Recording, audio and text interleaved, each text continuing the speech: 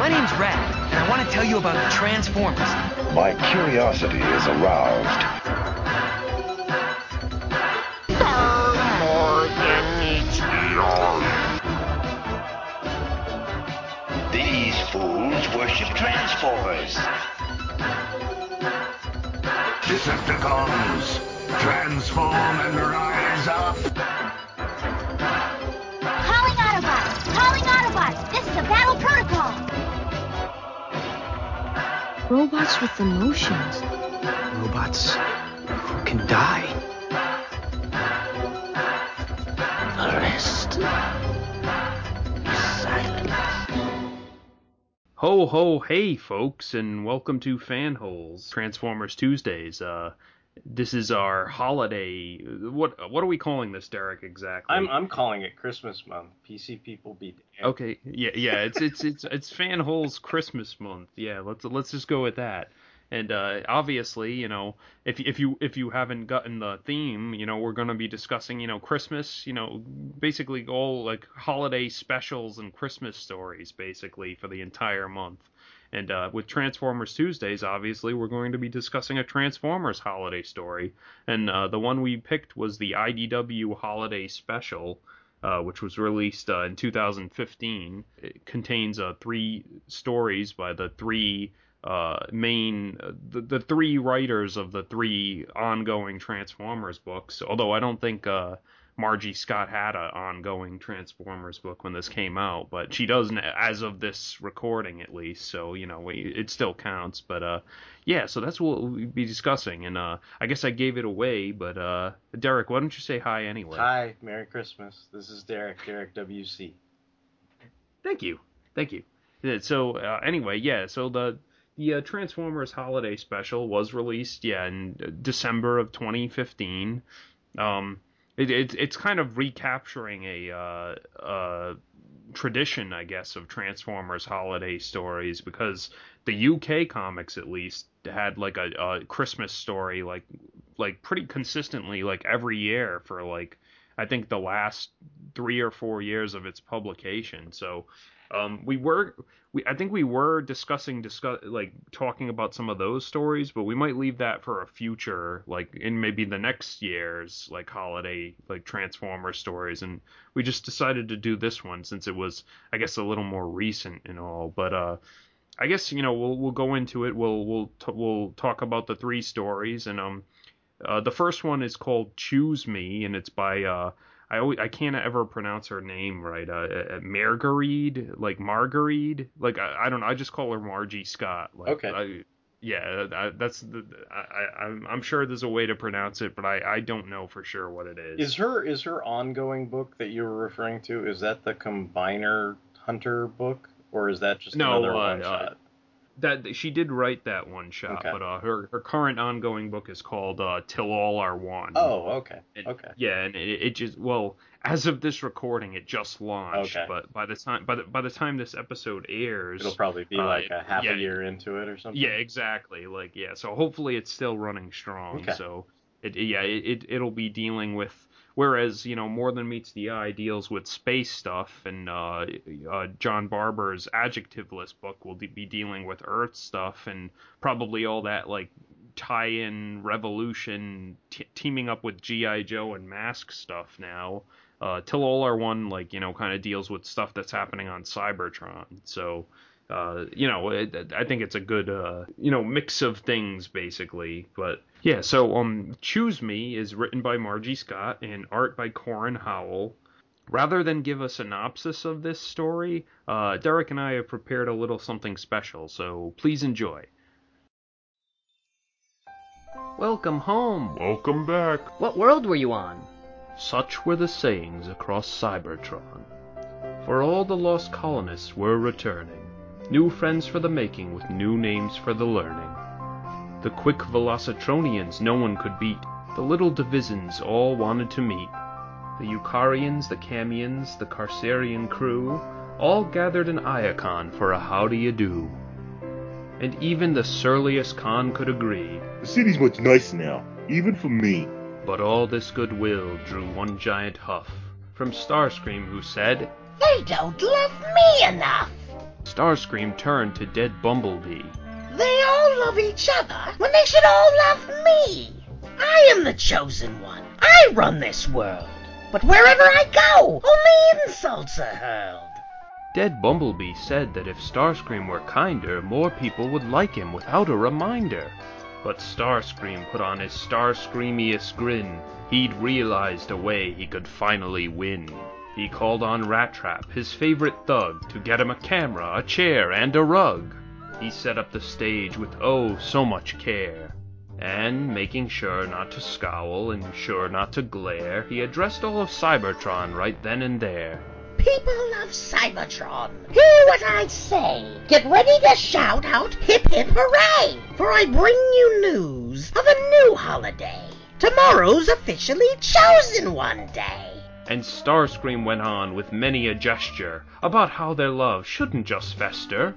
Cybertronians, colonists, bots, cons, and others should think of themselves as sisters and brothers, and express all the love that they felt for each other. With songs and with gifts, with abandon and glee, they should honor each other. By honoring me! Starscream finished his speech with no time to lose, and ordered Rat Trap to give it to the news. Unfortunately, Starscream's brilliant recording was thwarted by Circuit's slipshod reporting. For although they dutifully broadcast the tape, Longtooth cut off the end, which changed the whole shape of the speech that Starscream had given and ruined the aims for which he had striven.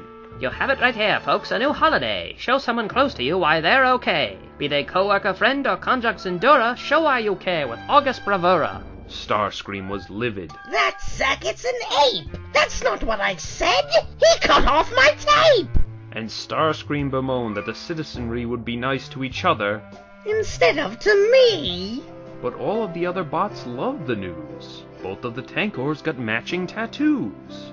Knockout and his conjux went on vacation, and Slug took a moment to praise Blur's vocation. Windblade thanked Chromia for saving her life, and Lightbright agreed to be Sparkstalker's wife. Alita's soldiers threw her a parade, and his teammates bought Onslaught a brand new grenade. Yes, everyone was in the spirit of giving, happy to still be among the living, and everyone got into the spirit of fun. Well, everyone except one. For even as Chosen Day came to an end, no one had yet called Starscream a friend. And that bitter old Starscream stewed in his tower, getting madder each second and sadder each hour. He plotted his wrath and population reduction.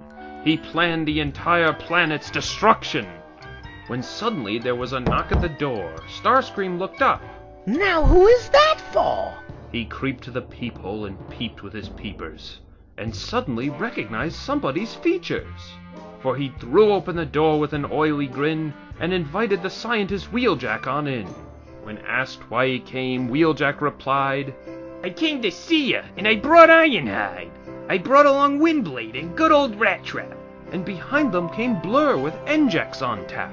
Air Razor, Moonracer, Vanquish, and Fireshot. The room filled to the brim with every last bot. With a tinkling of glasses, Wheeljack called a toast to Starscream for not choosing to boast. He gave us a day to be thankful and happy. Are all of its speeches really this sappy? Lord Starscream, we thought with all of our might of what gift to give you, of what could be right, of how to proceed and how to push on. He means we're giving you friendship, but just until dawn. And true to their word, Starscream was given all of the love for which he had striven. And they say that his spark had shone so bright, he swore not to destroy them. At least not tonight.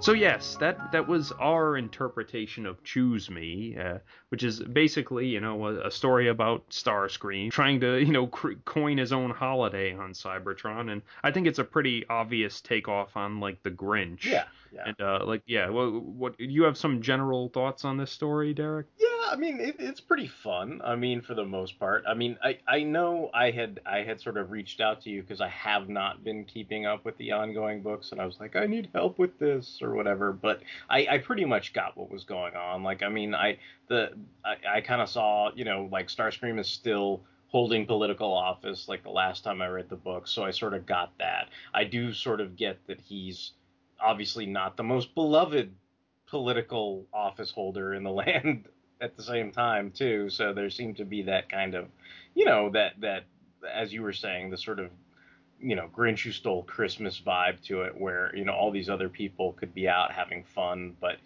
this one person is sort of not in the Christmas spirit or whatever, or the holiday spirit and stuff like that. So they again, they're sort of loosely tying in a human Christmas themes to a Transformers universe and finding their own clever ways of tossing those in there. But I thought this, for the most part, this was pretty much a fun story, and it basically was.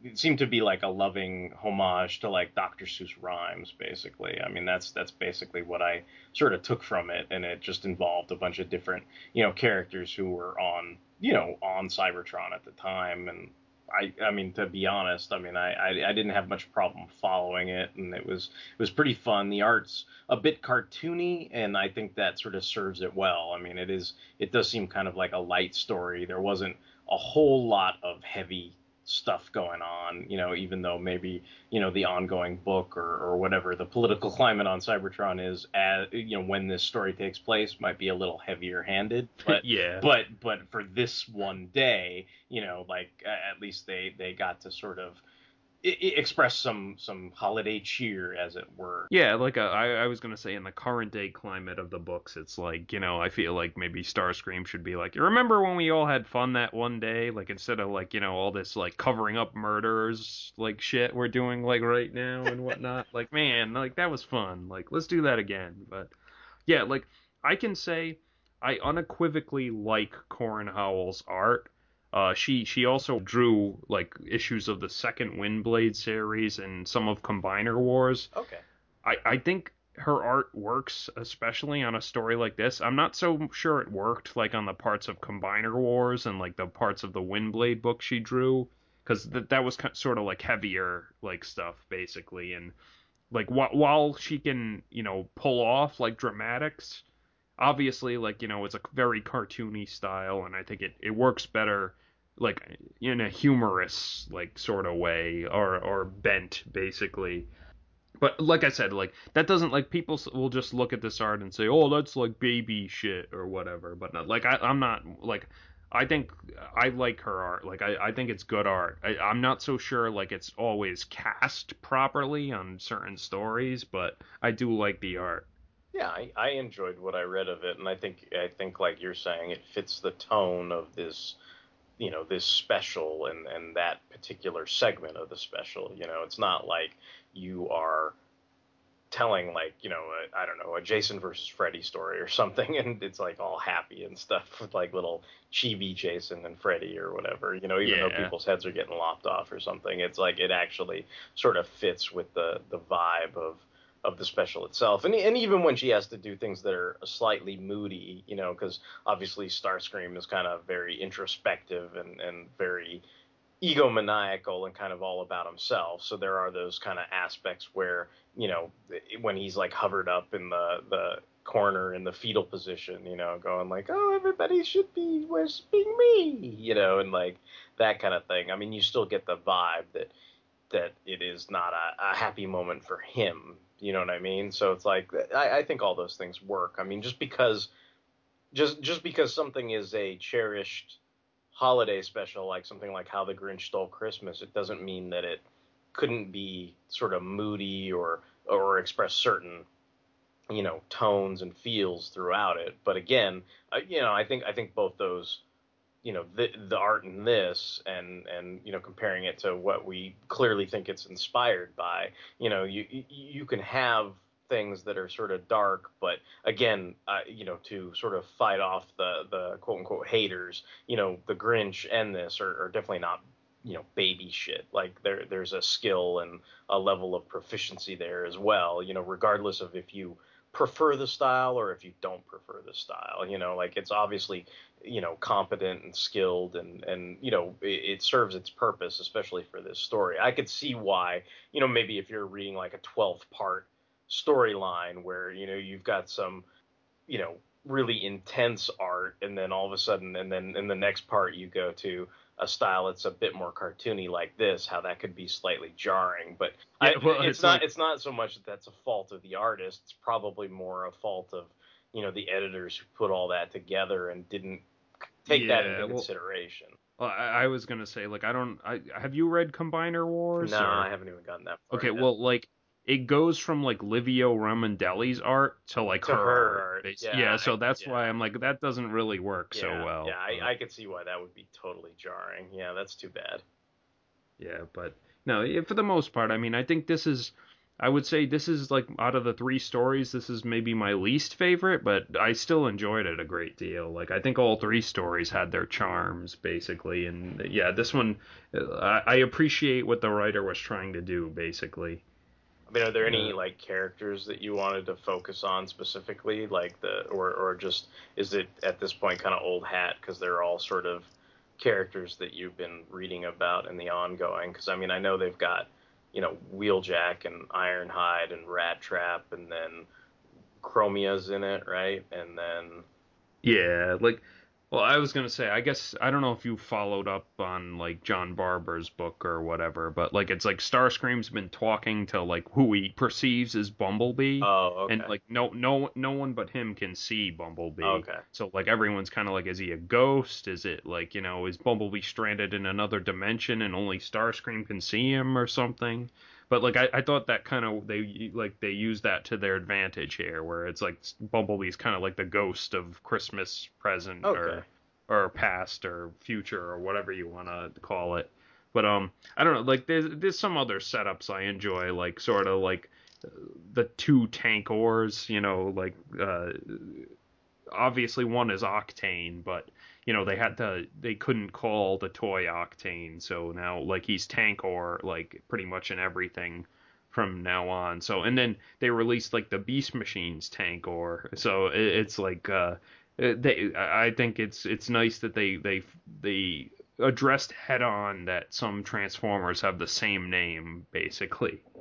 That's pretty cool. I mean, I guess now you saying that, the ghost of Christmas past, future, whatever you'd want to attribute to the visions of Bumblebee that Starscream is having, I mean, that again gives it another kind of influence or homage, like maybe Starscream had a bit too much mustard with his, Energon meal or whatever, and now he's seeing things, it's a very, Ebenezer Scrooge type vibe besides the Grinch, so there's those kind of aspects. I mean, those are similarly themed, Christmas stories, so it would make sense that, it's a bit of Starscream wanting acceptance, but it's also a bit of Starscream kind of being a Scrooge too. Yeah. I also like, how we're talking about how it's kind of a joyous story, but it's like, Alita 1 in this continuity is kind of like a barbarian, like, queen, sorta. So it's like, you can kind of see her sitting on her throne, like, adorned with skulls and stuff, while, like, she's all, like, into the holiday festivities and whatnot. So I thought that was pretty funny.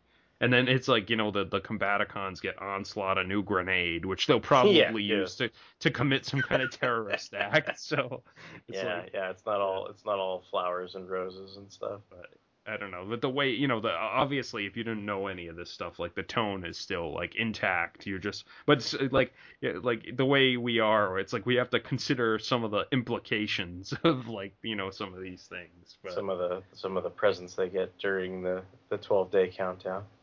And then I liked the other panel where it's like all the Viacons or the badgeless, like the Starscream's like secret police force, where it's kind of like they're all happy to be among the living because they're all like cannon fodder and stuff. Like I thought that was a pretty clever nod. But yeah, like, I mean, that's pretty much all I have to say on this one. I mean, I like it, and maybe I like the other 2 stories better, but this story is still pretty, like, decent. Yeah, I thought it was pretty good. Okay, so I guess we'll move on to the next story. The second story is written by James Roberts and art by Cotteri, no other name given, and colors by Joanna Lafuente. It's called Silent Light, and basically it's it's kind of a story that takes place on the Lost Light on the 24th of December. And Rodimus has just arrived home from a bout of meteor surfing, and they're about to pass through some hostile territory. So, like, the entire crew of the Lost Light is going to have to all go offline and seal themselves in some pods to, hopefully no one will detect them as they pass through this hostile territory. And there's a bunch of jokes about, they kind of say, like, Brainstorm has concocted some kind of contrivance engine, which explains why all the mind wave like blockers look like Christmas hats, and the jamming device looks like a Christmas tree, and like there's like things that look like Christmas lights and stuff, and it's kind of like Robert's kind of covering all his bases like twice over. Swerve, Whirl, and Nautica are kind of locked up in Swerve's bar, like kind of getting hammered, and they find a protoform in there, like a miracle child, like that has just appeared, and they realize they have to protect it.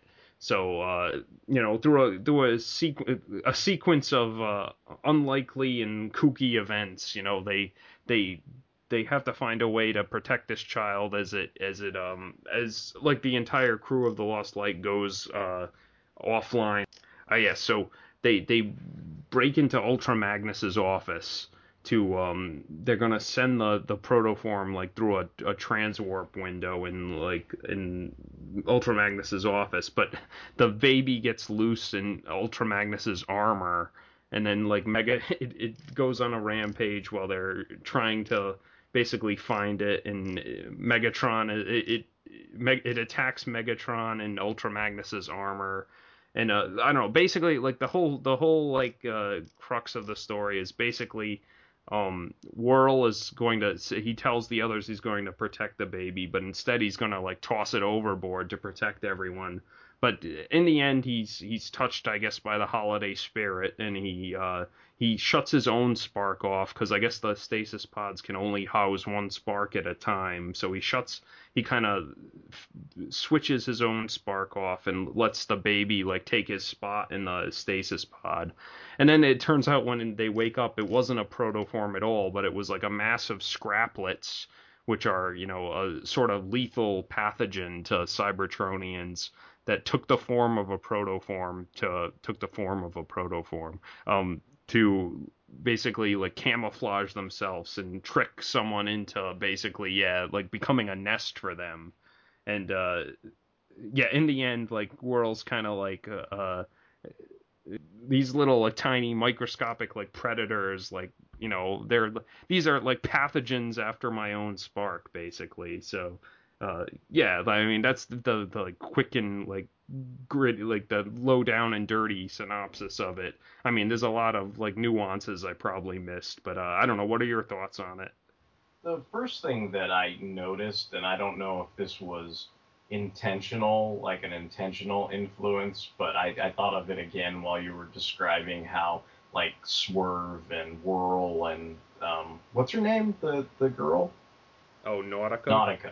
How when they're all kind of like strung out in his bar and they're all inebriated and stuff. I couldn't help but think of Swerve as like Tyrion from Game of Thrones, and like that kind of moments, the moments on that show where he's like, with Braun and the lady who eventually betrays him and everything, like, and so like they're all just inebriated and telling each other jokes and stuff like that. So I did get that kind of vibe from their interactions and everything. No fire games, no knife games. Let's do something I'm good at. What are you good at? I happen to be a great judge of character. This sounds like a boring game. It's not. Here's how it works. I make a statement about your past. If I'm right, you drink. If I'm wrong, I drink. And no lying. I'll know if you're lying. I don't want to play this game. I was a little kind of concerned about Megatron when the quote-unquote protoform took over Ultra Magnus's armor, and then like it's like almost this weird moment of like, dude, I love you, man, but I don't love you that much, like what? It's trying to hug him. Yeah, it's like he's getting uncomfortably close and like sort of breaking Megatron's personal space, and you could tell like I mean, this is something obviously I've not been keeping up with very well. But the vibe I got from the interactions between Ultra Magnus and Megatron were that they at least were functioning together pretty well in sync on the ship. Like, in other words, it seemed like if I don't know if Megatron is still leading the Lost Light, but I mean, if he's the captain of that ship and Ultra Magnus is his first officer, they seem to be pretty simpatico at that point, almost like a Kirk Spock or something along those lines, where they're definitely in sync with one another, and that's the kind of vibe I got from them. But then when that one moment happens, it's like, all right, Spock, I like you, but you've had too much Romulan ale, like go back to your quarters, like stop trying to slobber on me or whatever, that kind of thing. They've kind of bonded over how like annoyed they get over Rodimus's antics, kind of, basically. It's like, if I guess if Rodimus is kind of like I guess Rodimus would be Kirk, and then like, yeah, Magnus would be like, I guess Magnus would be Spock, and then maybe Megatron is, no, I guess I don't know, maybe it's a bad analogy, but in whatever case, yeah, no, there's definitely some kind of like a bond of like mutual respect between the two of them, that like, whereas Rodimus is kind of antagonistic with Megatron, like Magnus and Megatron seem to get along a lot better. Yeah, they do seem to be sort of on the same page in this as far as what's going on and everything. And then I guess the other thing that I thought of is, I mean, I don't know that it's so much that Whirl is touched by the holiday spirit, but I mean, I guess you could say like, oh, look, he found the Christmas spirit or whatever. And I guess that's the vibe, given that, what is it? The contrivance engine. It looks like a big Christmas tree and all that. Yeah. So like the idea is like he found the Christmas spirit or whatever. But I thought it was kind of funny that when the protoform adopted claws, that's when it kicked in. It's like, oh, you look like me, like like you're trying to mimic me, and isn't that sweet, like that kind of thing. And so that's kind of what drove him to do what he did. And then it was kind of funny to find out that like those were just a bunch of scraplets that were basically using their sensitivity against them. You know what I mean? Like basically it's like they're using the Christmas spirit against them. It's like you feel sorry for somebody, but those people are actually like predators, basically. It'd be like finding out like, oh, look, isn't that cute little dog so sweet? And then it's not really a dog. It's like a bunch of like blood-sucking leeches that look like a dog, They're all merged yeah, into a dog. and you're just kind of like, oh, like a bunch of blood-sucking leeches merged into a cute dog. Like it was a weird, to me, it was like a weird way to end it. Like, obviously, it didn't result in anybody getting grossly injured or harmed, even though it seemed like Whirl almost put himself into a like a self manifestation of a coma or something, like basically shut himself off so that the scraplet group could actually exist, which and then like I kind of wondered about like the whole, I don't know. There's that commentary at the beginning about the reason why they had to go through this is that the passage of space they were going through was filled with a bunch of people that hated robots, and so the word like robophobe is like thrown around, and I'm kind of like, and I was just kind of like wondering like, okay, so the solution to that is not to confront anybody, and it's not to be non-confrontational and go around, like Rodimus is like, why don't we just go around these fucking losers that hate us, and then we don't have to worry about it. And they're like, no, we're not going to do that. But what we will do is put everybody into stasis and pretend like we don't exist while we go through their space. And I was like, well, that's just as non-confrontational, only in a much more dangerous way to everybody who's involved. So I guess it's one of those things where you just have to accept it's part of the whole contrivance engine thing, like it's just part of that plot or whatever that they all have to go into the stasis pods or whatever. But I don't know. Like I guess I was thinking too much about the actual like logistics of it and why would you do that over going around the basically the hostile area? Yeah, no, I get you. Like, I don't know. I think one of James Roberts' weaknesses is he tends to overwrite sometimes. Like, it seems like he's trying too hard to like get a like logical solution, even if the logical solution is it's completely illogical. Basically, like, I don't know. Like, it's funny, but sometimes I think he kind of is like too clever for his own good sometimes.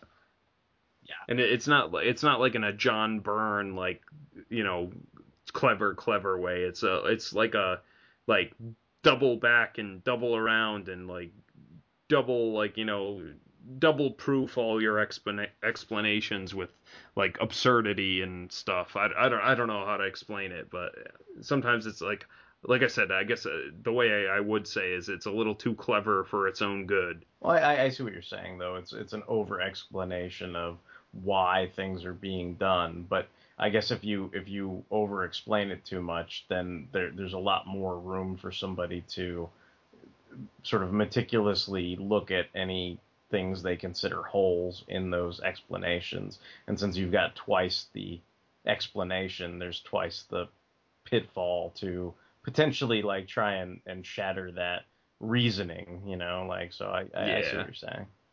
I like, you know, I've always liked Whirl, like even before he was in this book. Like I always thought he was a cool looking character, and I wished like, you know, someone would use him. And when he finally like was given a starring role in this book, I think do you get a real like I think me and Tony often like say this, but like, and I'm sure other people do, but like man, I feel like Whirl is basically like this book's like Deadpool, like almost like because he's like, you know, a complete psychopath, but then he has like these moments of like, I don't know, there's like this, yeah, like little tiny core of decency in him that comes out like every so often when it comes to like even like children and stuff, like or something innocent. That's interesting. I mean, I could see that, I suppose. I mean, if you're gonna pursue the Star Trek analogies further, I mean, maybe there's a little bit of quirk to him, you know, the idea that, you know, most people see him as sort of a backstabber or kind of lecherous or something like that for you know, reasons of you know, basically his history, like who he is and what he did, and you know, how he's one of these guys that basically, you know, I sort of understand the terminology of the whole, you know, like the shockwave type Transformers. Basically, they did something bad, and then they basically were relieved of their, you know, faces and their arms and stuff like that. So, I mean, he's clearly marked, and it's not like a case of Shockwave where it was done sort of nefariously to shut him up being a prominent senator. It was more of Whirl actually probably deserved that punishment. You know what I mean? So it's like if he's already sort of branded with that scarlet letter, you know, people have good reason to sort of not trust him. He already does have that sort of reputation. But again, you know, just because somebody has that reputation, you know, kind of like Quark, you know, the Ferengi are, you know, basically, you know, out for money. You know, they'll swindle you. They'll look for the best deal, and you know, that kind of thing. And so I would think that Whirl probably has aspects like that, where on occasion, you know, they will surprise you, you know, like in that instance where it's like, yes, it was a bit related to his own sort of ego, I guess, that the protoform was taking after him. But again, he did sort of do something that was basically a self-sacrifice before that protoform. So you're like, oh, well, that's, you know, obviously, you know, there's that moment you're referring to, that sort of moment of kind of him shifting away from his own self-interest and putting the self-interest of somebody else in front of him, you know, which, you know, especially when it's somebody who already has all that baggage in front of him, you're kind of like, oh, well, isn't that interesting? You know, Deadpool also has all that kind of baggage, you know, all these nasty things that were done to him, but yet he, you know, there are those occasions where he looks out for a kid or a little guy or whoever it is, and in the same instance you're kind of like, oh well, look at that, look at what he, it's like he's not all angry talk and just about popping caps and mofos and all that kind of stuff. You know what I mean? Like there is a side to him where he's like, look, I there's some things I can't help, but I need to be decent about, and I liked the bit where they pry like Ultra Magnus's armor off Megatron, and Whirl's like, hey, if you can survive this without snapping, you're a changed guy.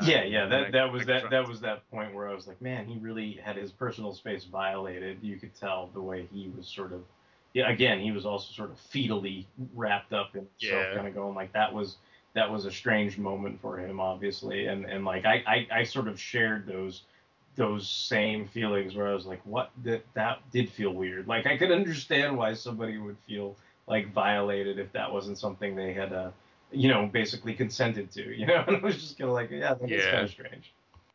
The other part that really made me laugh was when they tried to get into Ultra Magnus's office, and Nautica's like, oh, I think I can use my wrench to get in, and they're like, do it, and then she just breaks the window with it. I like that point where they're talking about stuff to do, and they don't mean to, I guess whatever Whirl's thinking, that's not what Nautica meant, but he's like, yeah, I know, just write it backwards out on the window so it looks like the right spelling from the front or whatever, because he's got that placard that was broken when she smashes the window that says like Ultra Magnus, like formerly the Keepers of the Tyrest, or whatever his big long ass title is, like on the front of his door or whatever. Yeah.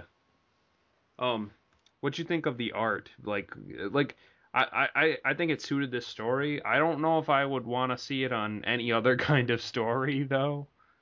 Yeah, it's a little I mean, there's nothing wrong with it, but it does appear to be something that is an acquired taste. Like it seems like everybody kind of seems like stringy and kind of I don't know what the right word is, but like, it's definitely not traditional, and I don't think there's anything wrong with that per se. I mean, I wouldn't even go so far as to say I wouldn't want to see this in other stories, but it's not, I mean, it's definitely not something that is, it's not Livio Remendelli, it's not, I'm trying to think of like other guys that, might be considered a bit more, Jeff Senior, it's not stuff like that. Yeah, like gritty and dark and whatnot. Yeah, like I don't like that. I think it's a Japanese guy. I'm trying to look for his name. Koteri. I think that's the only name he is given. Maybe he's done manga or something like that. I think so, yeah, because I have seen some of his art on like DeviantArt and whatnot, and he is capable of, he or she, I'm not even positive like who, but they are capable of doing like more serious like like even art, I guess, but obviously like this story called for something more lighthearted, so. But I mean, I liked it. Like like I said, the style they used is probably best suited for something like comedic or lighthearted.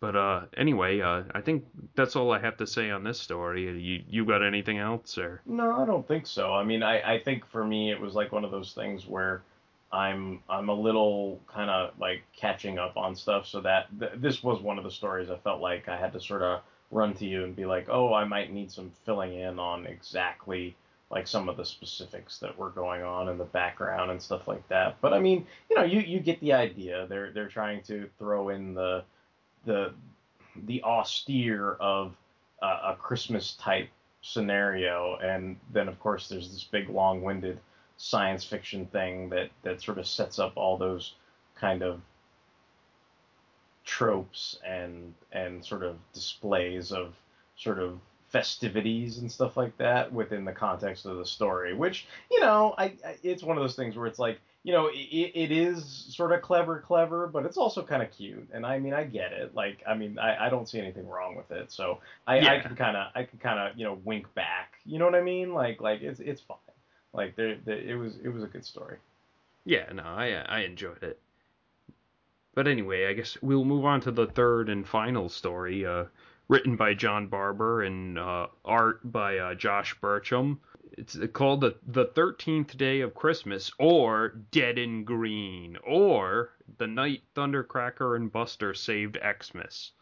And I guess I should just give you the framework ahead of time, because you don't find out till the end if it wasn't obvious already. But this is another one of Thundercracker's completely tone deaf and tasteless screenplays, or I guess one of his attempts to write a children's story or something. I don't know how up you are on what Thundercracker's been doing on Earth or whatever, but basically he's been living on Earth since I think Mike Costa's ongoing, and he's kind of renounced the war, and he's trying to be a screenwriter basically. So he writes these truly god awful screenplays that every so often we are graced to be able to read some of it in the main title. And yeah, this is just another attempt of his to do a holiday story.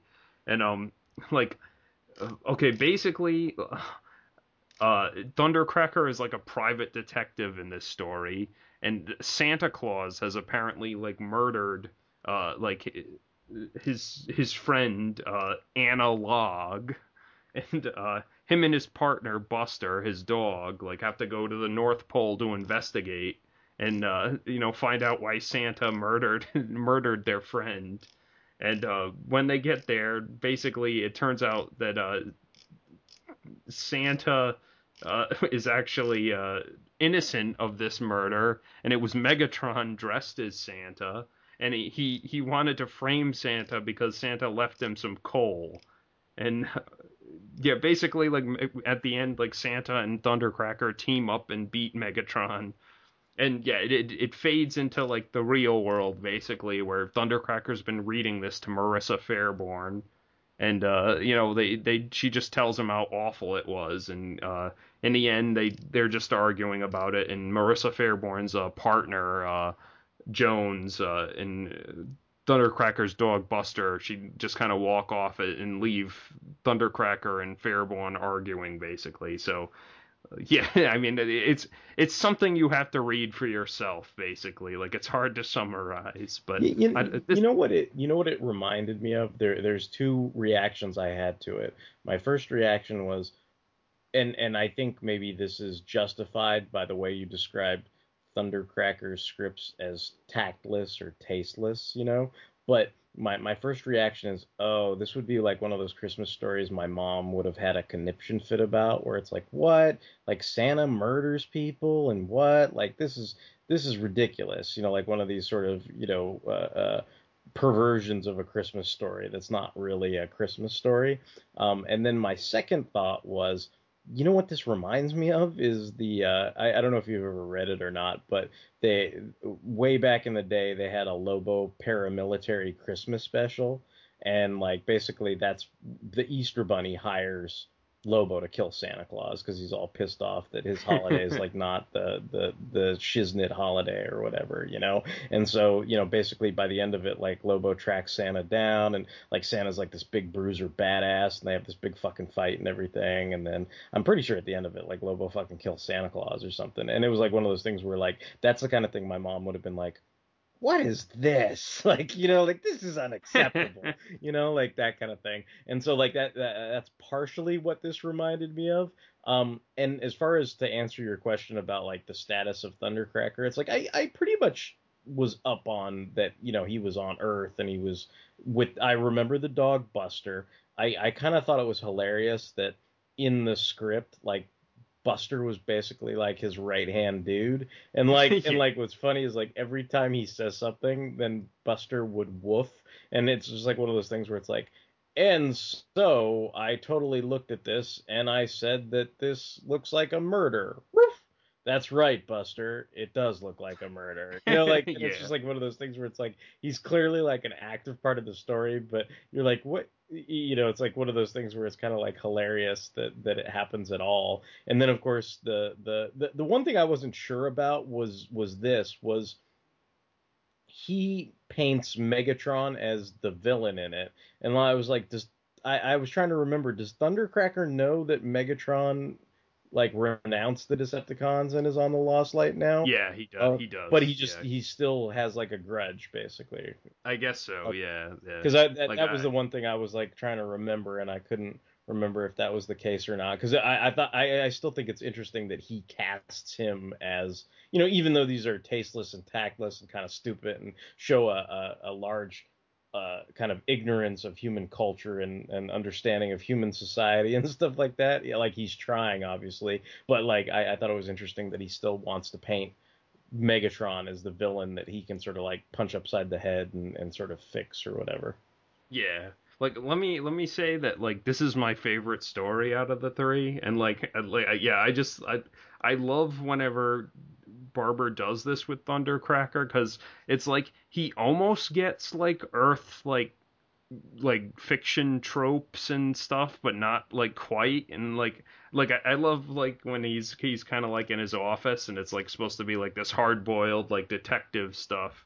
And he's like, you know, I'm a detective, like the private kind. Like, and he's like, and not one of those ones in real life where I just have to sit around and do a lot of paperwork. It's like, I'm like the ones in the movies when I jump out of a lot of exploding buildings and my best friend just betrayed me and stuff. Yeah, I'm one of those. Like, so I don't know, like all that stuff like made me like crack up the first time I read it.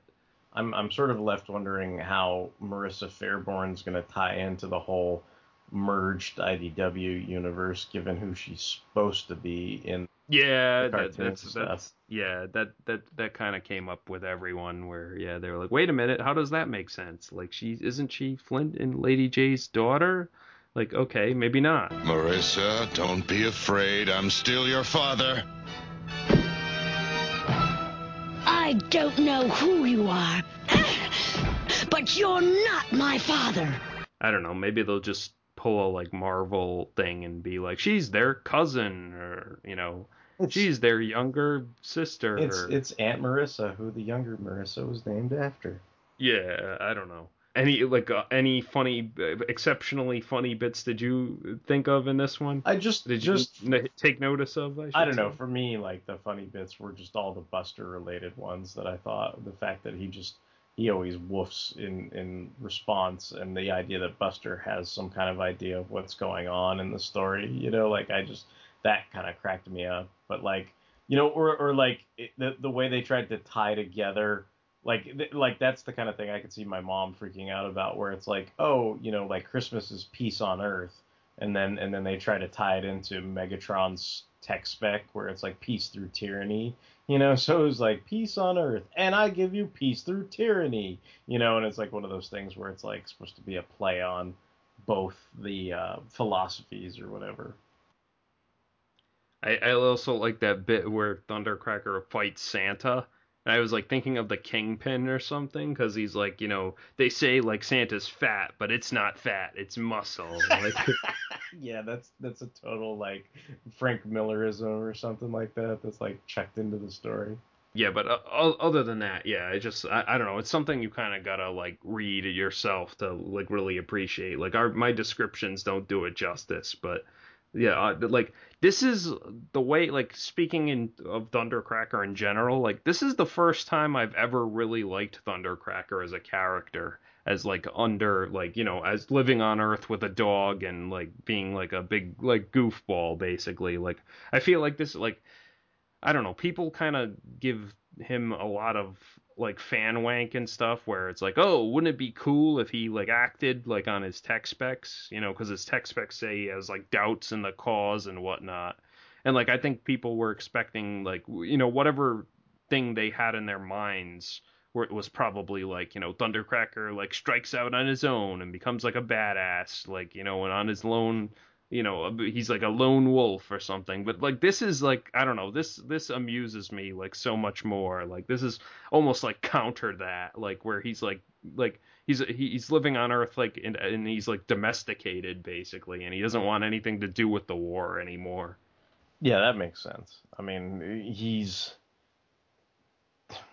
I don't know that I had any like kind of thoughts on what that would mean if they actually followed up on his tech specs, but I mean, it does definitely seem like he's, given that he owns a dog and he basically is working with, whatever the legitimate, military is, like whatever Marissa Fairborn represents. Like obviously, like he's their sort of contact or ace in the hole or whatever. So it's like that.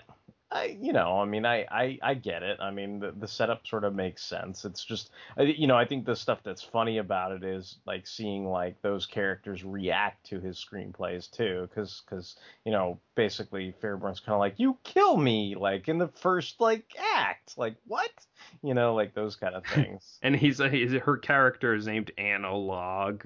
And he's like, no, he's like, it's an analog of you. Didn't the name make that clear? It's like he's totally like tone deaf and like taste deaf, I guess, to like how, like obvious that is basically. But I mean, and then, like I like how she also says like there's no December 38th. Like that doesn't make any sense. Yeah, that is pretty funny because he's like, dude, why can't you just have like cycles like normal people?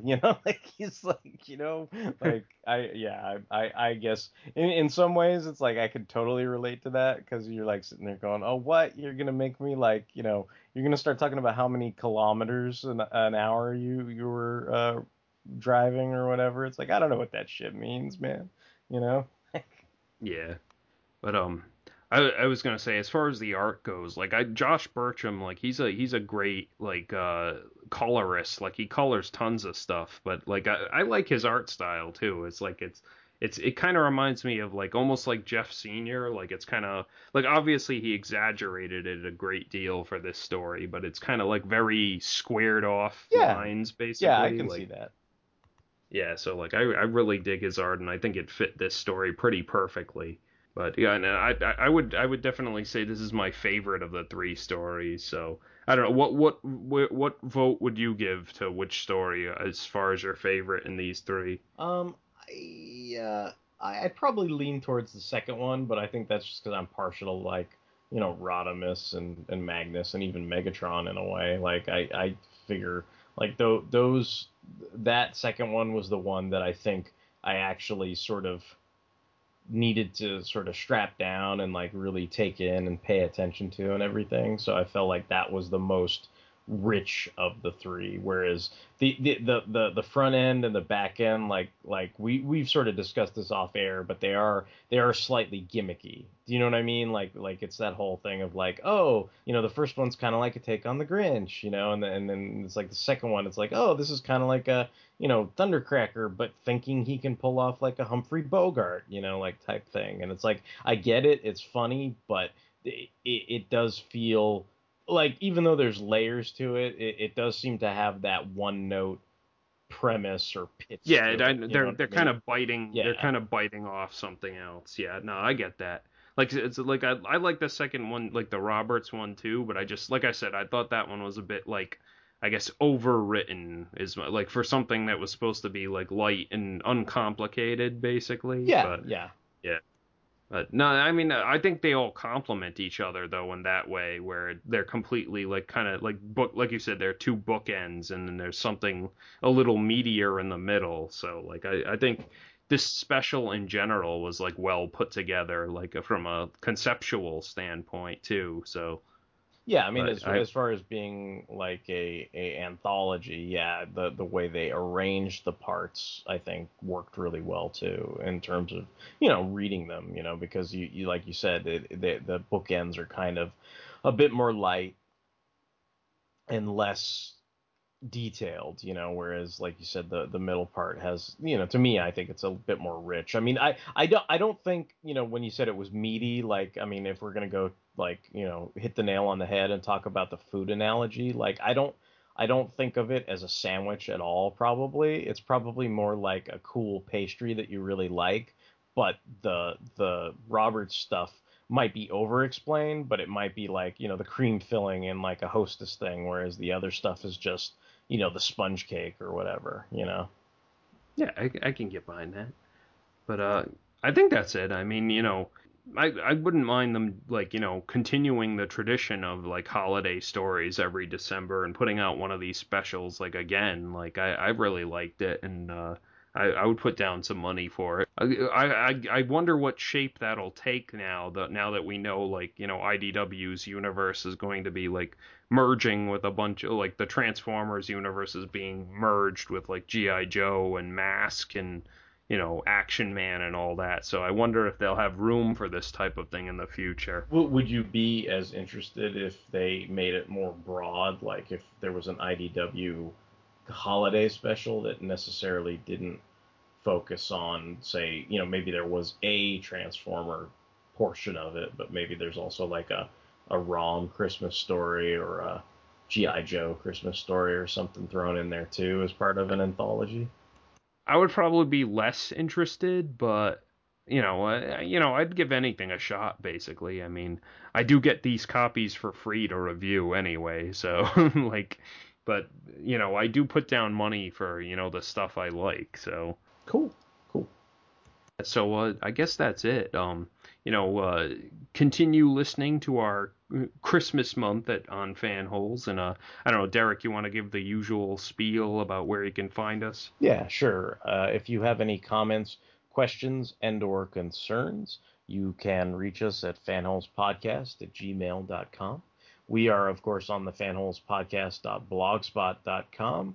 You can find us on all kinds of social media. We can be streamed on Stitcher Radio. We are on iTunes. We appreciate any feedback there. We're on Facebook, Twitter, Tumblr, Instagram. So we appreciate all the likes or the comments or notes, all that kind of good stuff that comes from those social media sites. And again, like Mike mentioned, this is going to be Fanholes Christmas month, so this is going to be the first of a series of Christmas themed episodes for the Fanholes. So if you've enjoyed listening to this, we hope you will consider checking out our Toku Thursdays, Sentai Saturdays, and Mobile Suit Mondays spin-off show Christmas episodes. And then beyond that, we've got the Fanholes podcast proper, and we hope you consider checking that out as well. Thank you, Derek. You're always very good at that, whereas I am not. So thanks for listening, and this is Mike saying I'm the Thunder Crackeriest, I guess, or the Star Screamiest. I don't know. This is Derek WC, and I'm gonna go surf some meteor whatevers that Rodimus was surfing. Oh yeah, you went to Meteor Fest? Yeah, that made me laugh. Yeah. Peace and goodwill to all. Merry Christmas, guys. It's the happiest season of all. With those holiday greetings and gay happy meetings when friends come to call. It's the happiest season of all. There'll be parties for hosting, marshmallows for toasting, and caroling out in the snow. There'll be scary ghost stories and tales of the glories of Christmases long, long ago. It's the most wonderful time of the year. There'll be much mistletoeing and hearts will be glowing when loved ones are near. It's the most wonderful time of the year. That was a good callback to like Spotlight Hot Rod, where on the cover he's like surfing on a meteor. Yeah.